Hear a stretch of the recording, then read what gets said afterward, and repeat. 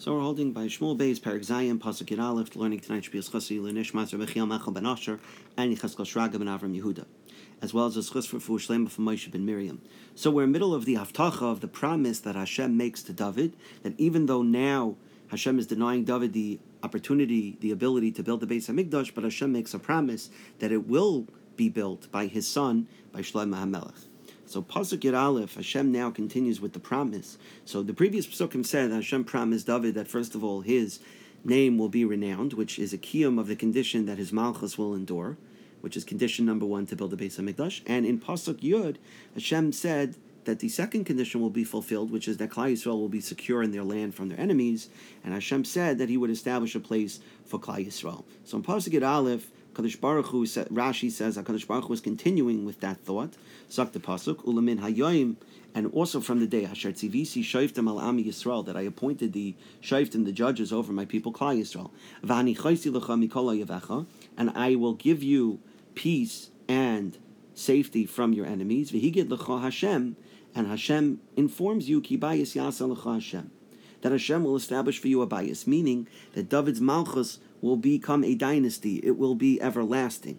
So Hashem here promises David that the malchus is not going to be taken away from him, like it had been taken away from Shaul, if he deserves it or not. But rather, the promise here is that no matter what, unconditionally, David's malchus will endure. And as I said before, Rashi learns that this is a continuation of the thought from the previous pasuk, where Hashem said that the enemies of Klal Yisrael will not be able to attack Hasher Berishona, like in previous times, meaning before the periods of the Shoftim, Ulamin Hayom Asher Tzivisi Shoftim Al Am Yisrael, as well as during the periods of the Shoftim. During both those periods, the enemies of Klal Yisrael would attack. So Rashi says Hashem's promise here is that they will no longer do so. Radak says that even though the Shoftim consistently saved Klal Yisrael from their enemies, but they were nevertheless open to attacks during the periods between each of the Shoftim. And so the promise here is that Hashem will do better by not allowing such periods to exist. So Rashi in Divrei Hayamim on this pasuk explains that Hashem is saying, Mida Keneged Mida, just like you wanted to build a house for me, so I will give you a son who will rule after you, who will occupy the Malchus, the throne, in your place, and establish a bias for you, meaning establish a royal line for you. And this is what causes, we'll see later in Pasuk Tes Zayin, what causes David to say a tefillah of thanks to HaKadosh Baruch Hu, this promise. Metzudas learns a little differently. Metzudas learns that Hashem is trying to comfort David by saying, even though you might be disappointed over the fact that you are not able to build a Beis HaMikdash, but look, the promise that I'm giving you now, that you are going to have an everlasting malchus, it shouldn't matter to you anymore that I'm not letting you be the one to build the Beis HaMikdash. I'm giving you another promise instead that should be more than enough to comfort you.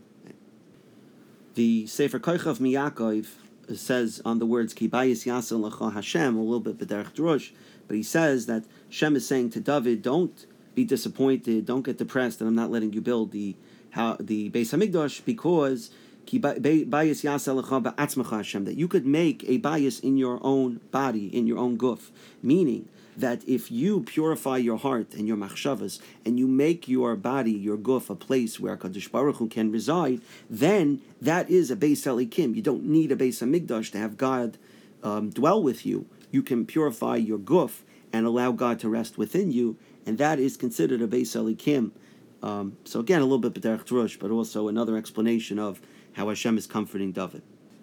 Pasuk Yud Beis, Ki Yimlu Yamecha, when your days are fulfilled, V'shachafta Savisecha, and you lie with your fathers, meaning when you pass on from this world, V'Kimoisia Zarecha Acharecha, and I will raise up your children after you, Asher Yetzim Mimecha, a child who will come from your loins, meaning someone who is not yet born.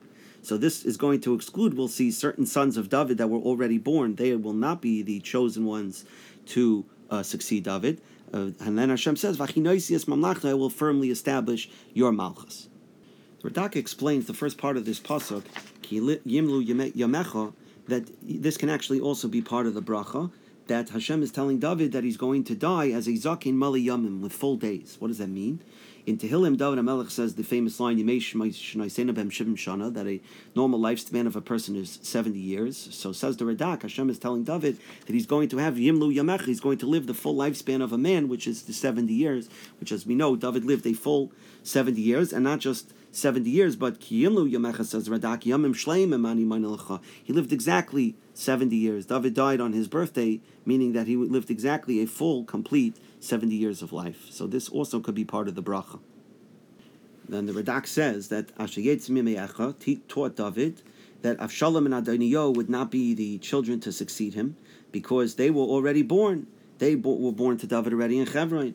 And David didn't know at this time which child it would be until Shlomo was born, and Nasan sent a message to call him Yedidyah, which means the friend of God. And that's when David knew that Shlomo is going to be the one who will rule after him, and that would be the chosen one to build the Beis HaMikdash.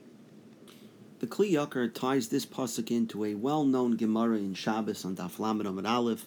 The Gemara there tells us that David wanted to find out the day of his death. Hashem told him that a man cannot know the day of his death. So this is a pasuk in Tehillim, it's Kapitel Lametes. David says, Haydieni Hashem Kitzi, tell me my end. Umidas Yomai, the measure of my days. Mahi, what they are. Eda. Mechadalani, what is my end? So Hashem says to David, a person cannot know how many years he's going to live. So then David says, okay, but at least tell me, Midas Yamai, how many years am I going to live? In other words, what day of the year am I going to die? What day of the year am I going to die in?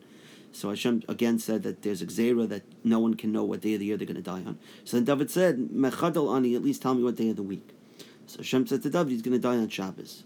So David asked Hashem, he was concerned that there would be a bizayon to Shabbos if he would die. So he said, let me at least live